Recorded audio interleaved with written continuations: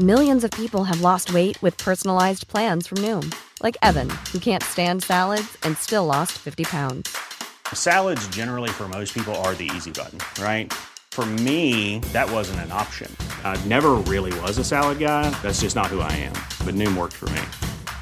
Get your personalized plan today at Noom.com.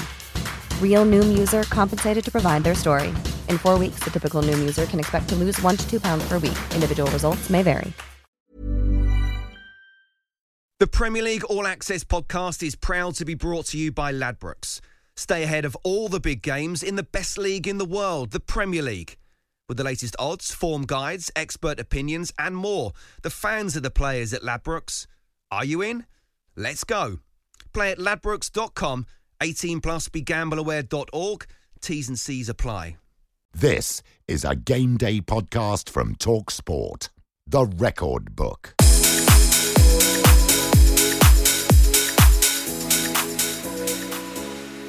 Hello and welcome everybody. Thank you for joining us here and downloading the Game Day Record Book Archive podcast. Yeah, you know the deal.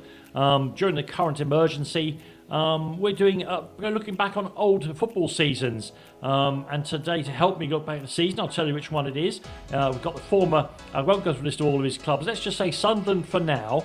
The top-class goalkeeper, very good broadcaster and very good writer. Football coach as well. David Priest is with us. Hi, David. It would have taken a long time to go through all of my clubs, though. That's the thing, so we better keep it short, eh? And joining him, of course, comedian, these days football broadcaster and TV star. If you count those stations that are on other platforms, shall we say. Mark Smith. Hi, Mark. Hello, Danny. Thanks for having me on again. Oh, you're really welcome. Listen, just to further add to, I guess our listeners will all know, we're all doing this remotely. I'm sat in the sort of the front room of my house in Ireland. When I should put a picture up before, because it's made of stone, it's not because I can't afford a plasterer. We choose to have the raw stone. And people said, seem to think I lived in a castle. Where are you doing yours from, David? I'm doing mine from my bedroom in Lincoln, reclining on my bed as if I was being drawn by like a French woman. Very, very good. Very, very good. And excellent Mark, mental what about image. You? I am in my little boy's bedroom, and what I've done is I've put all the cushions from the lounge downstairs up against the windows to make the sound better. But I think it makes the neighbours look like I think they think I've lost my mind finally, and I'm presumably wearing a tinfoil hat in here as well. It's well, of course, it's only 2 weeks into the lockdown. Yeah. And get another couple of weeks, we'll all be wearing the tin hats.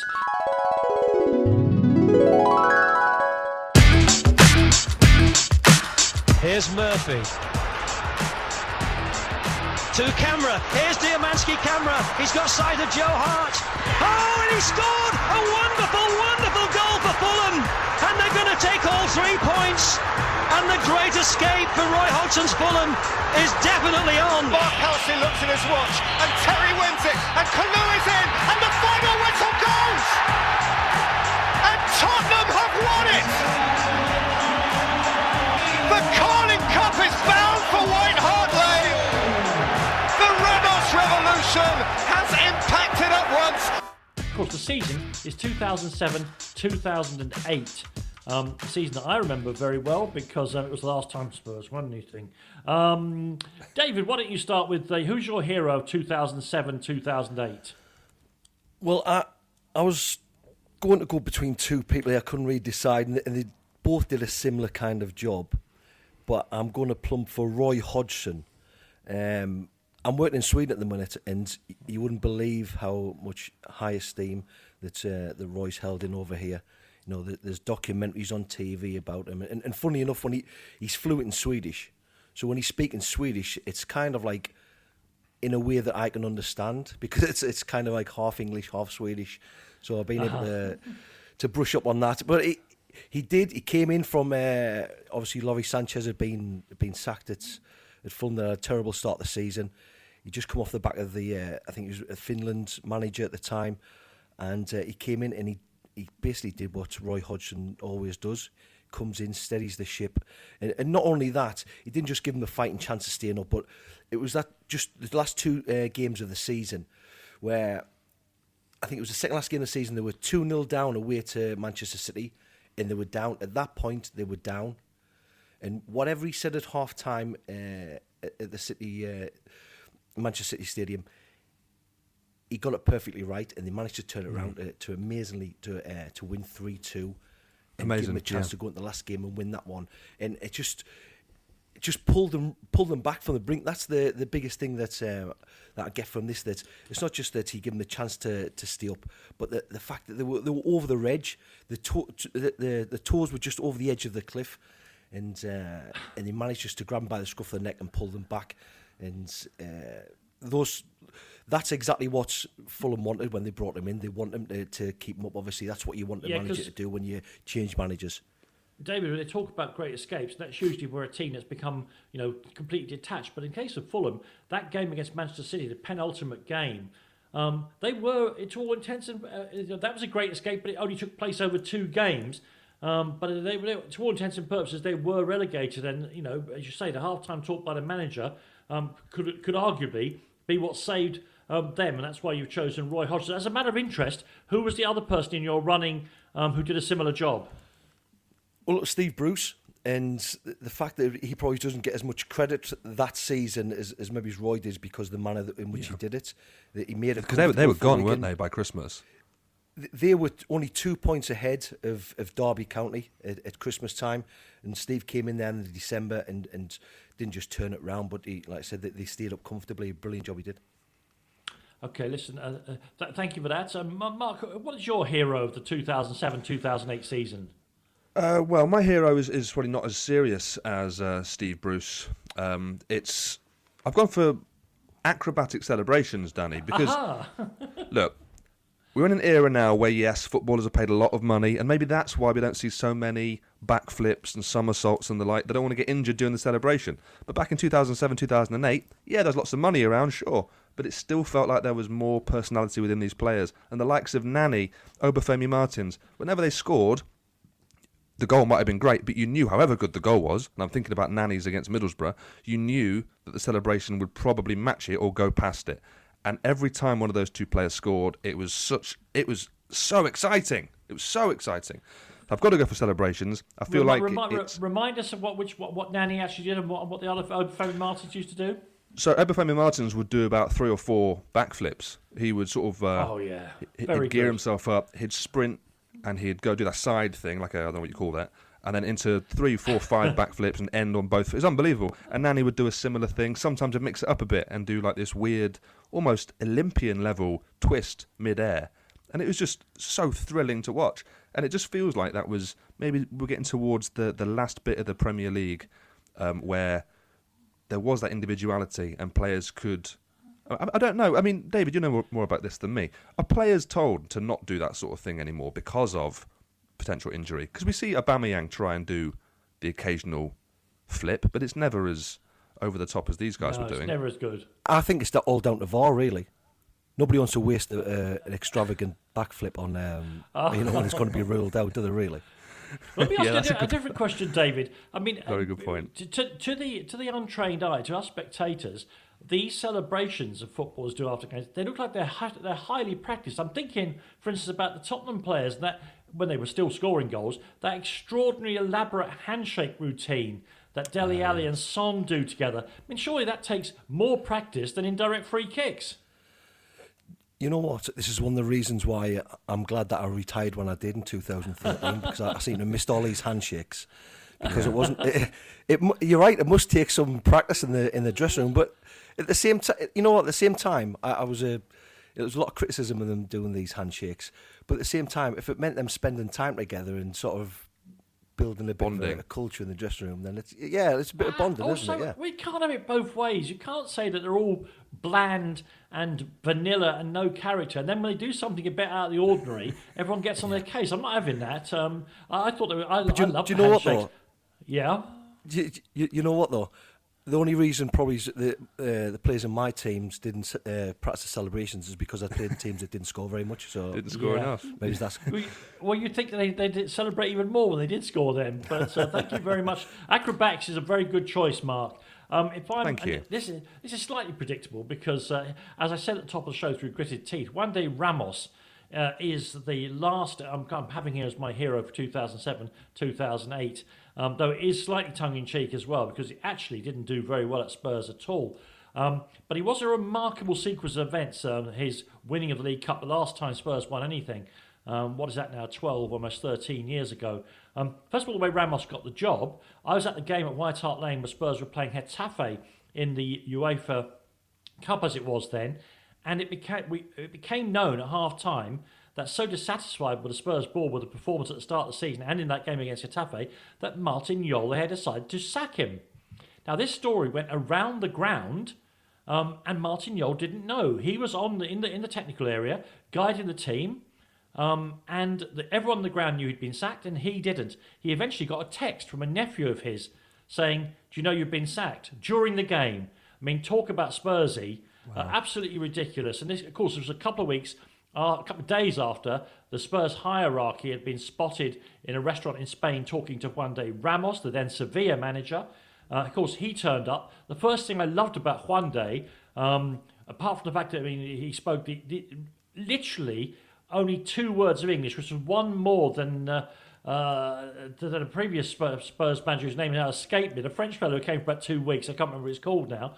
But he looked very like, for those of you who are fans of the film The Exorcist, he's a double, isn't he, for Father Damien Karras. Yeah. The power of Christ compels you. The power of Christ compels you. He looks like Father Damien out of The Exorcist. And he did okay with that. He got the team out of the relegation zone where they started, and they went to that League Cup final against Chelsea. The important moment in that was a quarter-final at Manchester City, where they were down to 10 men after 20 minutes and still found a way to win 2-0. We honestly thought then, hey, he's onto something here, because that is not the way Spurs teams go about their business. If they go a man down after 20 minutes away from home, it's normally time for Ian Walker to be apologising to the crowd for letting in 7. And in the final itself, which was a wonderful game, I really enjoyed it very much. I was at Wembley. And Jonathan Woodgate, of course, got the winning goal. But to me, the best moment of the entire game was after that, when Spurs were winning 2-1, one of the Chelsea players went down feigning injury. And I think he'd forgotten that Spurs had taken the lead, because it took Timo Tainio, the Finnish midfielder who Spurs had at the time, he had to go over, tap the prostate Chelsea player on the shoulder and point to the scoreboard, say, "You want to get up, mate, you're actually losing this football match." And it's very rare that you hear 80,000 people with both sets of colours on burst out laughing, because that actually happened. Everybody burst out laughing. One day won the trophy, and of course it's held up against, as the last time and all the rest of it. And he didn't do very well at Spurs, and he's not really the hero of the season. But there was enough good stories. But I say particularly that one. I've been to thousands of football matches. That one where the manager was sacked and the crowd knew it and he didn't was a particularly weird experience. And a shame too, because Martin Jol, I know from working with him personally, is what they used to call in the trade a bloody good bloke. But there you are. So there's our heroes of the season. Roy Hodgson for his efforts at Fulham. Mark, noticing that the players, perhaps for the last time, were prepared to do the flick-flack and the treble salco in order to celebrate goals. And Juan de Ramos brought the last trophy to White Hart Lane. Mark, you've done the most unusual one. Why don't you tell me if you still want to stick with that? No, I don't. I want to move to Roy Hodgson, if I may. I think David's absolutely right. I think he was maybe the only person that could have saved Fulham that season. And also he touched upon his capability with language there, Roy Hodgson. I mean, he speaks 3 or 4 or 5 languages, whatever it is. And I remember when he became England boss, and he would answer Italian journalists in Italian, and thinking how proud I was that an England boss could do that. I'd never seen that before. So he's a class guy on and off the pitch, and yeah, I agree with David. Roy Hodgson. Okay, and I'm inclined to agree with that, and particularly, as you say, the contrast with the previous England manager in Fabio Capello, who couldn't answer the English journalists in a language that he understood. So I'm happy to have Roy Hodgson as the hero of the season 2007-2008.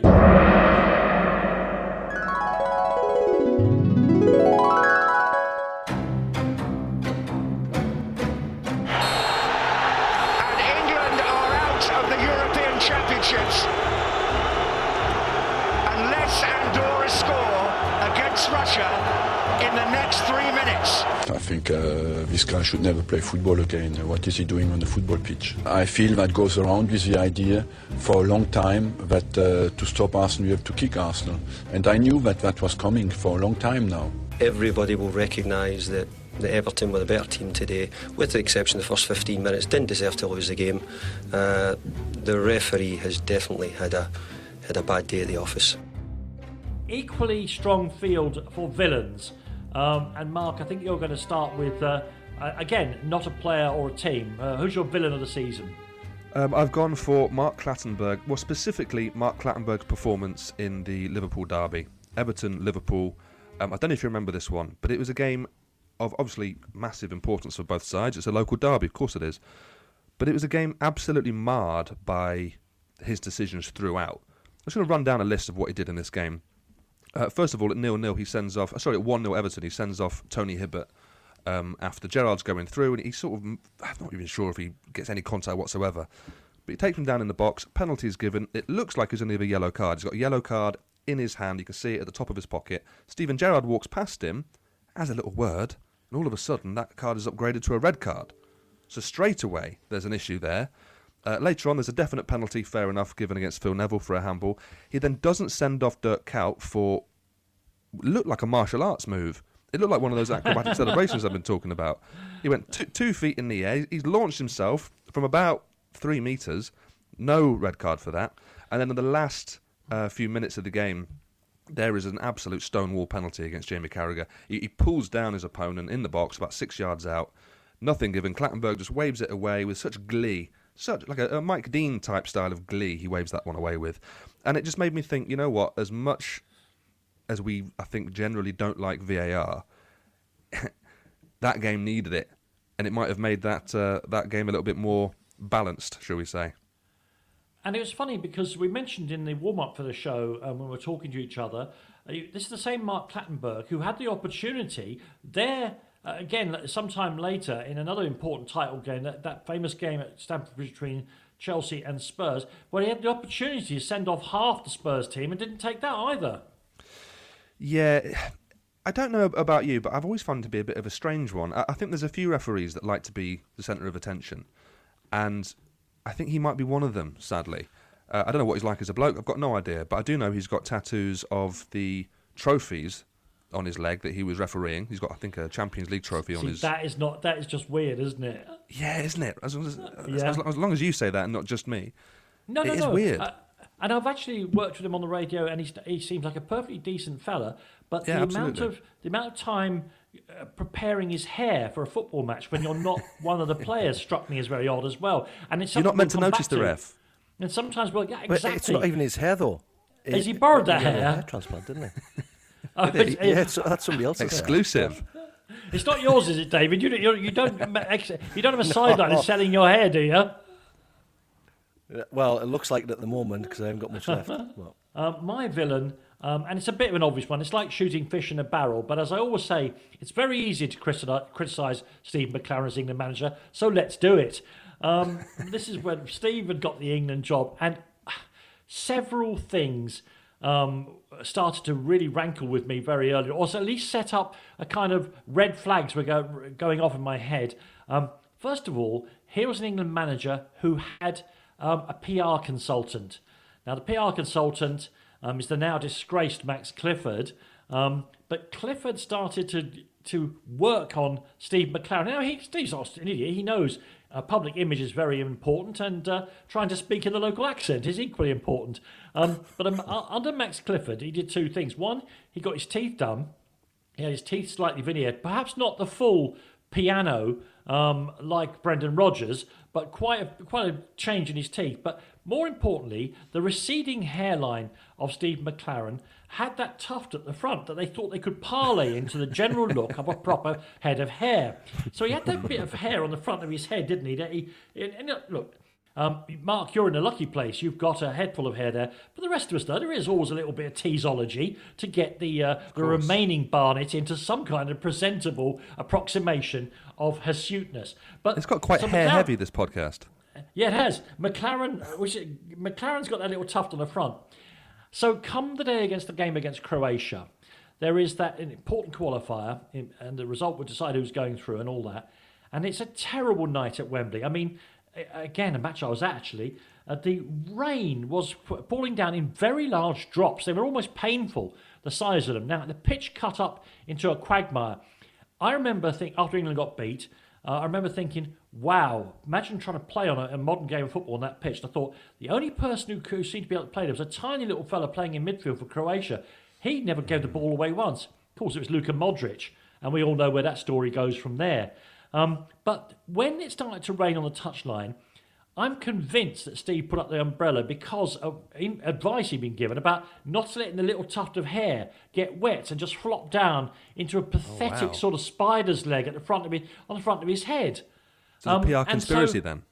Not a conspiracy, no. It's a conspiracy, that's what you're saying. I hear you. It's a theory about the nature of human nature and vanity. And unfortunately, of course, that's fine. The team does well. It looks like a man looking after himself on a heavy day's rain. If they do badly, you are asking for that kind of behaviour, because even in this day and age of male grooming down to the last degree, there is still, I think, a degree of suspicion in this country about men who look after their physical appearance too much. And I think the Wally with the brolly thing that night, of course, it's haunted him ever since. So although he's not really a personal villain, some of his bits of vanity and attempt to polish his image, I think, led to his own downfall, at least at the hands of the press. And that's why I've made him the villain for the season 2007-2008. So Mark Clattenburg, with his strange hair, which we now believe may not have been his own, but not David Priest's. Our friend Steve McLaren, it was his own hair, but there was so little of it that it caused kind of issues with how he was doing his work on the touchline. And David, your villain, I don't think has ever had any problem with hair. No, he's not losing his... Oh, he didn't lose his hair, but he definitely lost his head. It was... I'm going to go for William Gallas.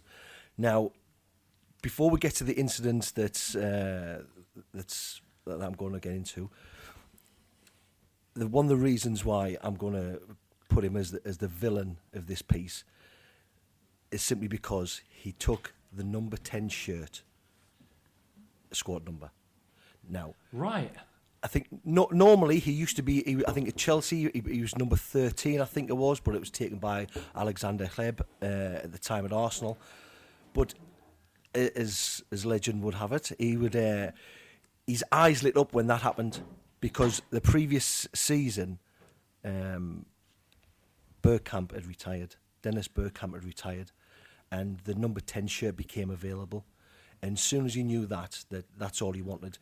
Apparently, he goes on to say earlier that he was a midfielder as a kid and he always wore number 10, blah, blah, blah. But to have a central defender or a full back, as he was sometimes employed, taking a number 10, it's heresy, really, isn't it? No, you're being very, very careful, David. It's just not on. It's just not right. The 10 shirt has come to mean something, I guess, since Pele and people like that. You can't be swanning in there as a central defender and taking the number 10 shirt. I know he's an expert, and you're a contemporary footballer with William Gallas. You're being far too gentle. It was a knobby thing to do, absolutely. We've already agreed that he's a total twat for taking the number 10 shirt. What else about him? Well, there was one game in particular when Arsenal was still in the hunt for the title, along with Chelsea and Manchester United, and they were playing away to Birmingham, and they were 2-1 up late in the game. I think it was Gail Clichy gave a penalty away, which, as it turns out, I think he got a toe on the ball, which means it wasn't a penalty, and William Gallas just lost all total control of himself. Walked up the halfway line, was talking to the fourth official, ran to the advertising hoardings, kicked them, and then stayed in the opposition's half of the pitch while the penalty's being taken. Stupidly, really, because I mean, what if the penalty was saved and he had to be back there defending? It's a ridiculous thing for him to selfish, do. Wasn't it? Yeah, of course it was, and he was captain at the time. I mean, this isn't what you want from a captain. And it's from that moment. I think Gary Neville said, or Sir Alex Ferguson said about it was at that moment that they knew they were at the best chance of winning the title, because they knew they could see that, almost like the Kevin Keegan meltdown. Yeah, this snapped. was Arsenal's meltdown, and if your captain's doing that, do you think that Gallas was affected, David, because it was the same game that very publicly Eduardo, the Arsenal striker, was in great form at the time. Had his leg broken, not by Martin Taylor, but in a clash with Martin Taylor, which the Arsenal supporters, along with of course with Ryan Shawcross and Aaron Ramsey, have never forgiven Martin Taylor for. So it'd been quite an emotional game for the Arsenal team. Yeah, that could have a lot to do with it as well, because you could see the horror on the players' faces as they went towards Eduardo, and of course you've got the post-match interview where Arsene Wenger comes out and says that Martin Taylor should never play football at all again after that tackle. He did retract that, though, didn't he? Like a week later. He did. It was a little bit strong, that, but there could have been emotions running high, but still, it's just a William Gallas type of thing to do, wasn't it? I mean, a really interesting cast of villains. We've got Mark Clattenburg, we've got William Gallas, and we've got Steve McClaren as England manager. David, do you want to stick with William Gallas, or do you want to vote for somebody else? No, I think I'll stick with William Gallas for multiple reasons. Mark? I'm going to make it tough for you, Danny. I'm going to stick with Clattenburg because I'm angry at anybody that makes me long for VAR. Well, do you know what? I can't see past Steve McClaren. So, in an unusual thing, but these are unusual times, and we're all in each other's bedrooms and front rooms and living rooms and things. I'm going to leave it to our producer, Jeremy, who's going to say in my ear, then, Jeremy, who's the villain of the season? Clattenburg, Gallas, or McClaren? Steve McClaren it is, and that is the correct and one true answer. We've been stitched up here, David. And you can stay as producer for another 4 shows. Thank you very much indeed. I'm sorry, I've become as competitive as Mark Webster now.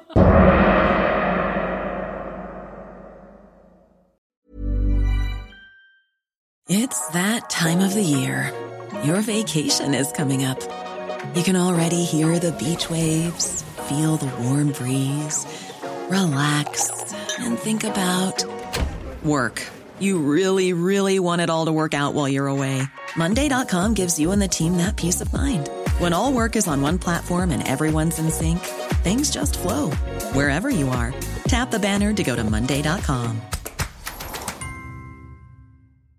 Life is full of awesome what-ifs, and some not so much, like unexpected medical costs. That's why United Healthcare provides Health Protector Guard fixed indemnity insurance plans to supplement your primary plan and help manage out-of-pocket costs. Learn more at uh1.com.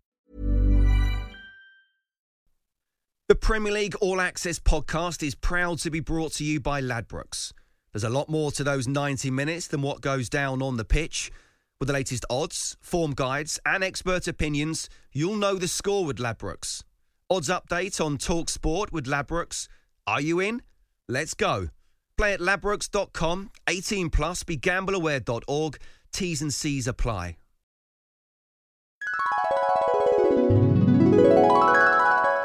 He smashed it into the back of the net. It gets even better for Cristiano Ronaldo. It's a shot of superlatives. And David James might have been playing in the Premier League since its very first weekend in 1992. He hasn't seen many better than this fly past him. Teasing ball in, up goes Torres! That's why they paid £26 million for Fernando Torres. We're continuing to review the 2007-2008 season here on the Game Day Record Book Archive podcast with me, Danny Kelly, David Priest and Mark Smith. Let's go on to something a bit more light-hearted now, or certainly more uplifting, the best performance of the season. I'll start this in the interest of moving things around, but interestingly, this is a sort of statistic rather than an individual or something, but what it was in the Premier League, it was an incredibly high-scoring season. Or, to put it more exactly, because of course the stats will show you that these things tend to even themselves out, it was a season where there were just loads and loads and loads of very, very high-scoring games. Now, that doesn't include Derby County, who we're going to come on to, who were losing games regularly by 5s, 6 and 7s. And I'm sure our resident Derby County supporter, Mark Smith, will tell us all about that. Let's bet without Derby, who ran up an enormous amount of goals against in what was one, in my opinion, and we'll come on to my opinion about it. I have a very strong opinion about that Derby team. But among the games in the season that we're talking about, Portsmouth 7, Reading 4. Spurs beat Reading 6-4 at White Hart Lane. There was a 4-4 draw between Tottenham and Chelsea. A last-minute scorching goal by Robbie Keane to equalise, and the ball breaks to him on the corner, the left-hand corner of the penalty area, and he slaps it in. Manchester City got beaten 8-1 at Middlesbrough. Chelsea and Aston Villa played out a 4-4 draw. There were 3 red cards in that game. And another absolute whacking here. Everton beat Sunderland by 7-1 at Goodison. A game, I suppose, David, as a Sunderland fan, that you remember.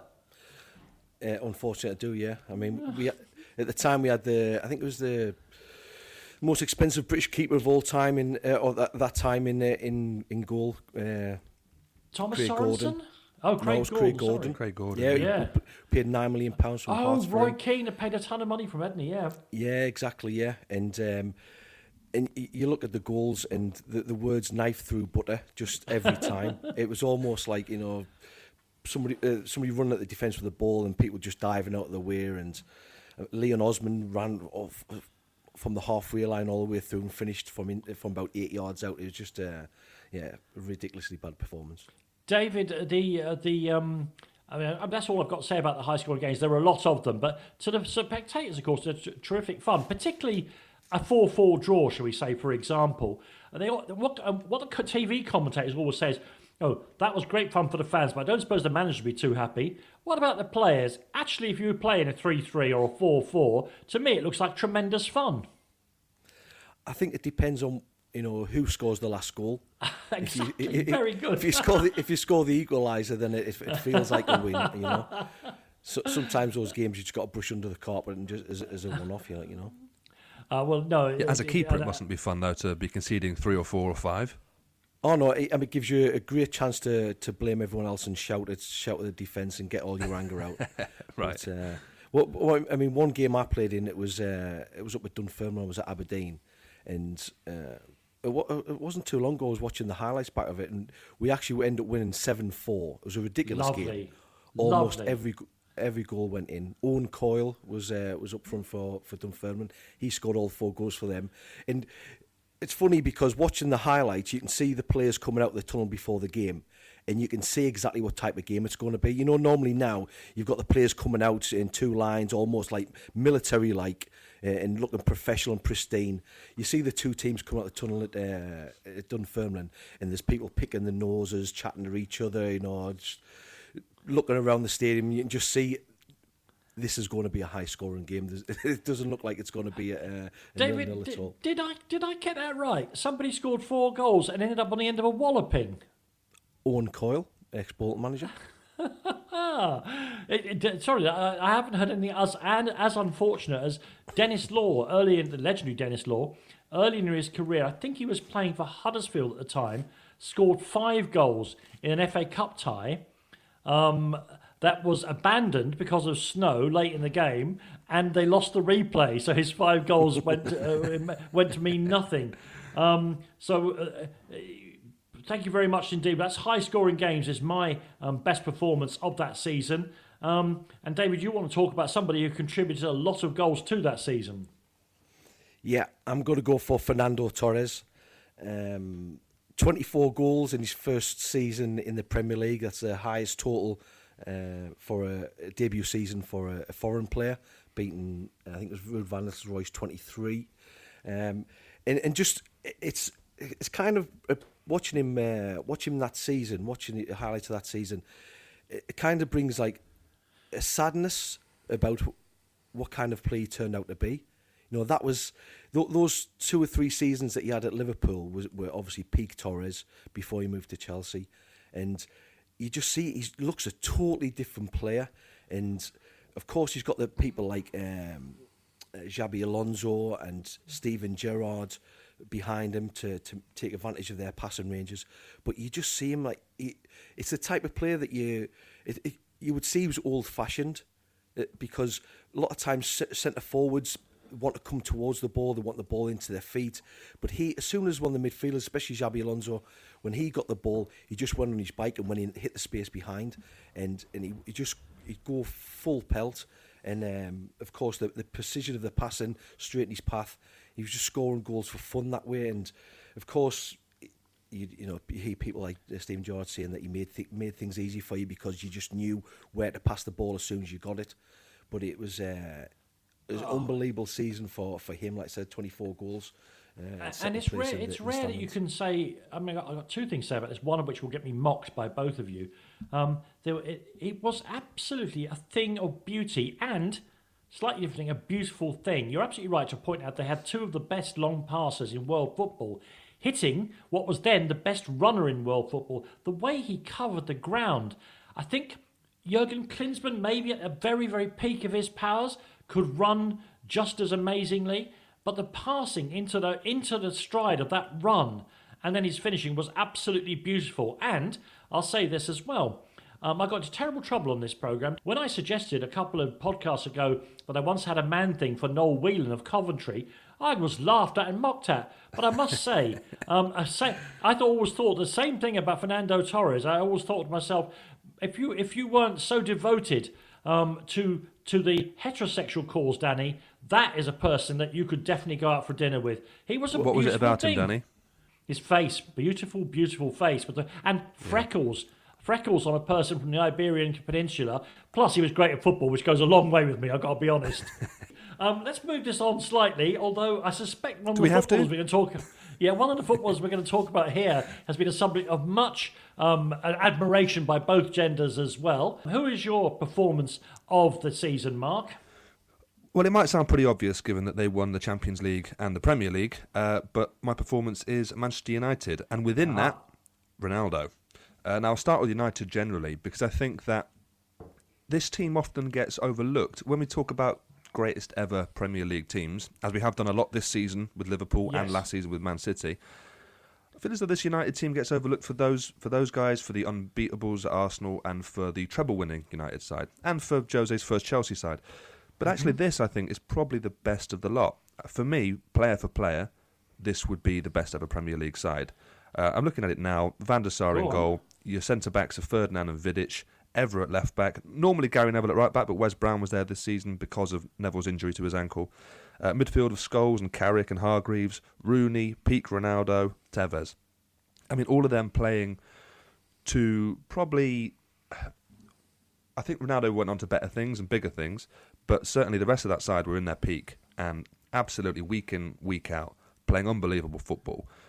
To win the Champions League and the Premier League, we know is an incredible feat. And to do it in style as well. I was just always impressed watching them, and I do feel as though, we don't talk about this team enough. I think if you talk to United fans, a lot of them would also say this is the better team than the treble-winning side. And this was the team where they kind of cleared the decks up front, which allowed Cristiano Ronaldo to step forward, and he scored a ton of goals this year, didn't he? He scored 11 more goals than Derby County. Yeah, that wouldn't necessarily amount to a ton, but I take 31 why he scored. Down that. Yeah, I think maybe 32 it was. I'm not sure what it was. I think it was 31. But he beat George Best's record. 40 plus in all competitions. In all competitions, yeah, unbelievable. I mean, and some great highlights as well. I mean, his free kick against Portsmouth was, one of the best free kicks I've ever seen. He scored a goal in the Champions League against Porto from just outside the stadium that went top bins. He was just one of those players that you knew you wanted to see him more in the Premier League. Even if you hated United, you wanted to see him more in the league. But you knew he couldn't stay there forever. And he gave United an extra season after this one, and then went to Real. I think he went there with Ferguson's blessing and went on to do record-breaking things. But I think this United team, so impressive, so resilient as well. I mean, the fact that they got 3 Champions League finals in 4 years just says a lot. Had it not been for maybe the best team in club history with Barcelona, they could have won 3 Champions Leagues in 4 years there.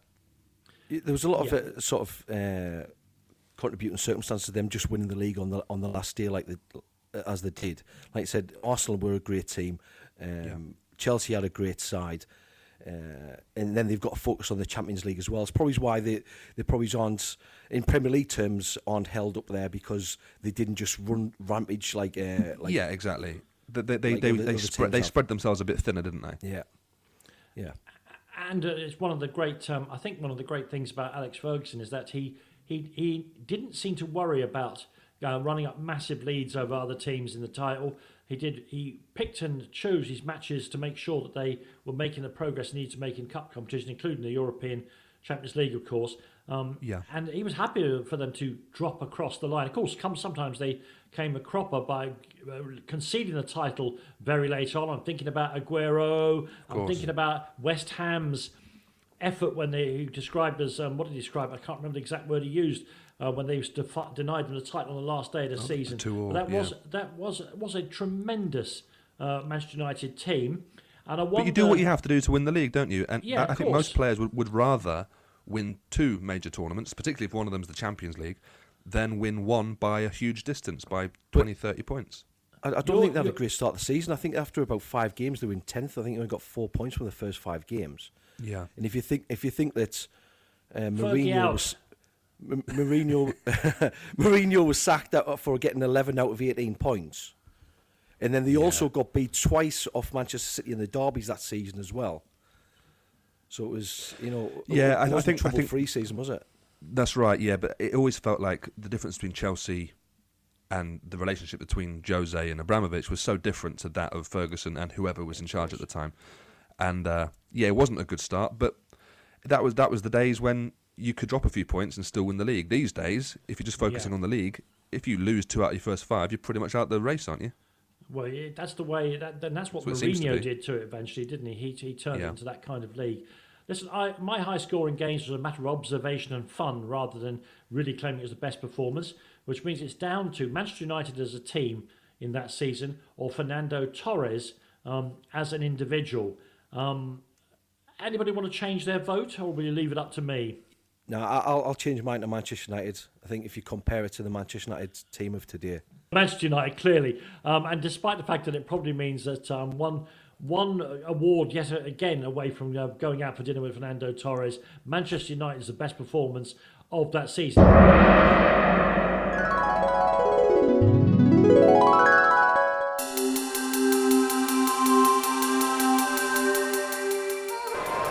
Herwood is away here.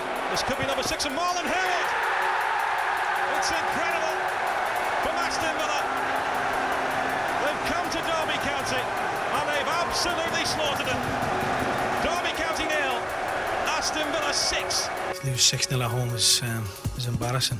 It just shows the gulf in class between the two teams. And I, as the manager, I've got to face responsibility and take it on my shoulders. I think we sold 19,000 season tickets already for next season, and that's unbelievable considering the stuff they've had to watch. So hopefully next season we get off to a good start, and be doing interviews where we're talking about winning rather than embarrassing defeats. This is the part of the show I've been looking forward to most, with most eager anticipation, the worst performance of the season. Because, and I'm sorry, David, because you've got something else you have to talk about. This is the season that Derby County went down with 1 win in the entire season. I'll say that again in case you think that due to the strange technological circumstances, you might have misheard me. Derby won 1 game. Now, I'll wait to give you my own opinion about their team to when Mark has had his say. Because, David, you're going to start with our worst performance with some other things that you've observed about the season. Yeah, I think for me, it was a peak time for bad things. And the 2 bad things that I'm going to talk about is players and managers' fashion, particularly very large, fat tie knots. It really peaked this year.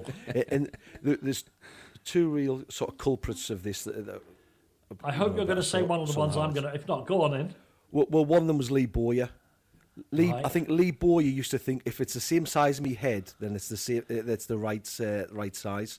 That was he was surprised he could actually fit it around his neck, and also surprisingly Roy Keane. I noticed Roy Keane on really. Roy Keane.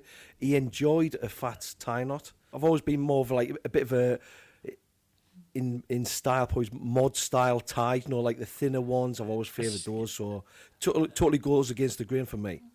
I mean, I totally understand. I mean, when I was at school, there was a regulation way of doing your tie, and there was the bad boys and the bully boys who had the big fat, slightly open knot. Can I add a third player to that list? Jimmy Floyd Hasselbank.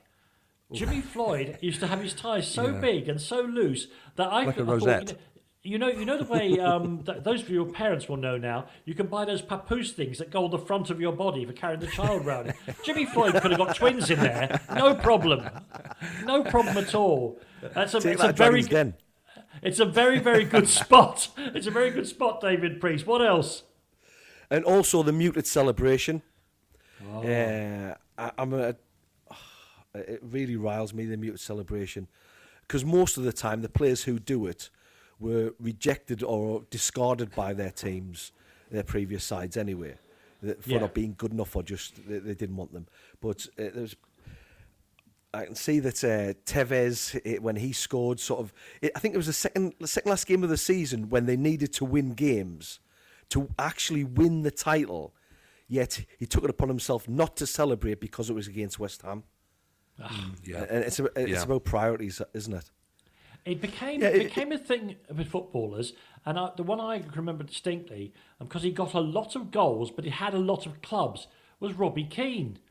Robbie would go 2 months without being able to celebrate a goal because he was always playing against some team he'd played for previously, particularly his second spell at Spurs. He was one of those ones he'd had 8 or 9 clubs, but he still scored a lot of goals. Most of the time he spent walking very, very gingerly back to the centre circle. It's a nonsense. But when he did celebrate, Danny, when he did celebrate, he would be in that category. Keeper. Yes, he was absolutely acrobatic. And he used to finish it, of course, with the fake gunshot. Which the worst fake gunshot in the history of professional football in England, when Phil Neal of Yes Boss fame from that documentary with Graham Taylor, when he got the job at Manchester City at the old main road, he went over to the Kippax where the City fans were gathered, and he was putting his hands up in the air before the first game. He was getting a massive round of applause. He then, now this is not a player, this is the manager, pulled 2 imaginary pistols out of imaginary holsters and shot them above his head.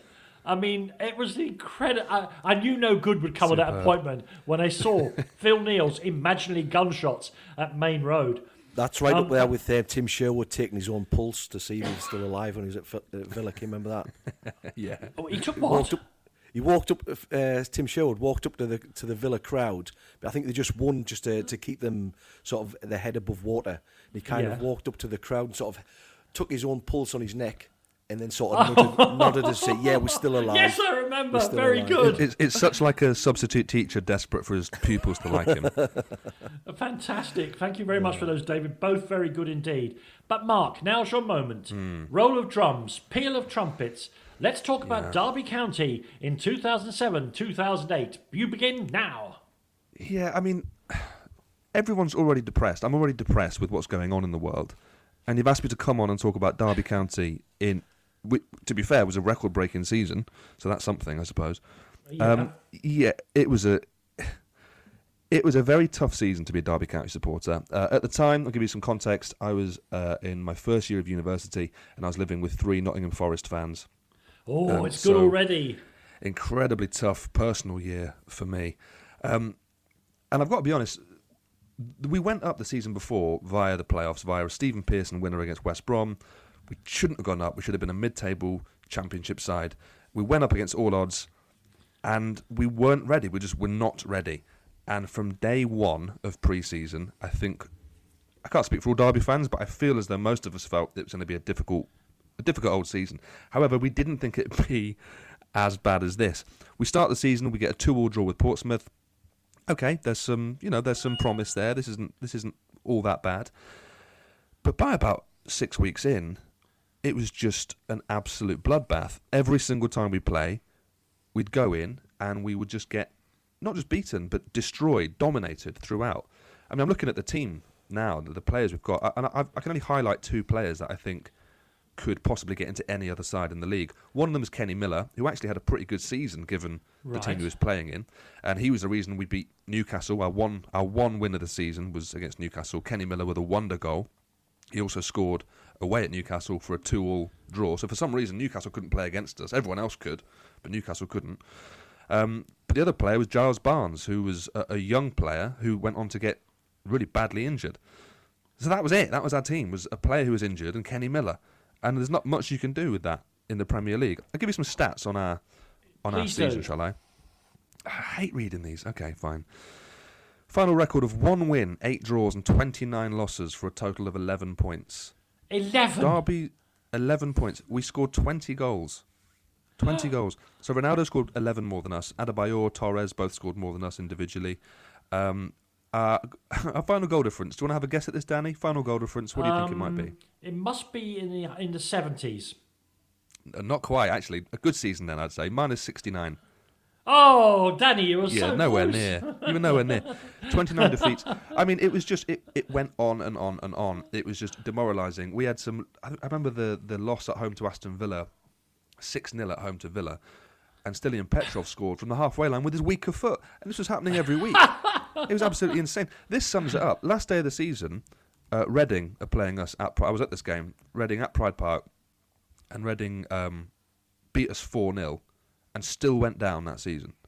So the gulf between 20th and 19th and 18th was absolutely phenomenal. It was just embarrassing, and I'd like to say there was some gallows humour about it, in that, you know, halfway through the season we all knew we were going down, and let's have a good time instead. And to a certain extent that was happening. The fans were great throughout. I mean, we were taking 3,000, 4,000, 5,000 away, even when we were rock bottom of the table. But it was just atrocious. Every week, just getting beaten around the head for a whole season and living with 3 Forest fans. I mean, that is... You David? think this lockdown's bad. That was worse than the lockdown. No, I've had to hold myself back from inappropriate comment there. But do you know what? I think we've missed out missed a trick by not naming the hero of this season as Derby's groundsman, for making sure those the nets were pegged in as well as they were. Yeah, very good. Very good. But David, I'm going to put this to you, and maybe to Mark as well. I have been critical of football teams a lot for any number of reasons. Badly set up, individuals not doing their job, all sorts of things. I rarely genuinely believe that a team... I've seen lots of useless teams, but I've never seen a team that gave up. That Derby team gave up, David. And pros tell me, the players, they always give their best. They were wandering around those pitches, David. Do you know what? I'll let you in a little secret here. And good friends with 2 of the players who played in that side or in that squad that season. And I won't name who they are, but... No. They were literally down before the first game of the season. Yeah. They had a mindset where they knew they weren't good enough. They knew they didn't have enough quality. The captain, Matt Oakley, was coming out and saying that, of course, nobody's going to come and sign for a team that are going to get relegated. So it was already in there. That was their frame of mind. And you see other teams coming up and sort of riding the wave of promotion. The likes of even Norwich this year. Norwich bottom of the league, but they still look like they've got a fighting chance, and they believe that they can win football matches. Yeah, and I think. And I think a lot of it's down to methodology as well. I think, you know, if you're coming up from the Championship and you're playing a certain way and you're relying on a little bit of quality or you're a little bit direct and you leave things to chance, then once you go into the Premier League, you're just going to get eaten up. And I think that's exactly what happened to there. Yeah, I think in defence of Derby, I think that they just were not ready. Somebody's to defending go up. for them anyway. Yeah. Yes. Claude Davis wasn't. I think in defence of Derby, we just were not ready to go up, and that's what happens sometimes. You know, a strange sort of crease in time, which meant we went up that season. We didn't sign any players of real quality in the off season. Billy Davis was not sure about his position if he was going to stay there, so no one was going to sign for a club who didn't know if their manager was going to stick around. So that doesn't make up for the fact that Derby players gave up, like you say, because you're right. There's absolutely no excuse for that. But it was that season which meant that we were more financially secure after that, at least, and we didn't lose our club entirely. So I suppose that's something, is it, to take out of that here? is the I most don't know. tremendous searching for you've got out search dogs, sniffer dogs to find the silver lining there in that particular cloud. I can go one better than that, Danny. I can go one better than that. So this is from the Derby Telegraph. Only a few days ago, it was published on the 29th of March this year. Wow. And the title of the piece is "Why Derby County's infamous Premier League 2007-2008 campaign isn't the worst in history." Right? And you know how oh God. You know how far they've gone back to find somebody worse than them? 1408. The 1899-1900 season, Loughborough finished bottom of the old second division with just one win and 6 draws. Hey, look, there's nothing to talk about. Give them a break. Give those lads a break. And absolutely I'm right. not buying 1899 was a that. big season. I'm not. They still had strings for crossbars then. I'm not buying that as a comparison. Listen, thank you very much indeed for that. My own worst performance of the season it involves myself, actually. I'm putting myself forward for this, and it relates to this Derby County team.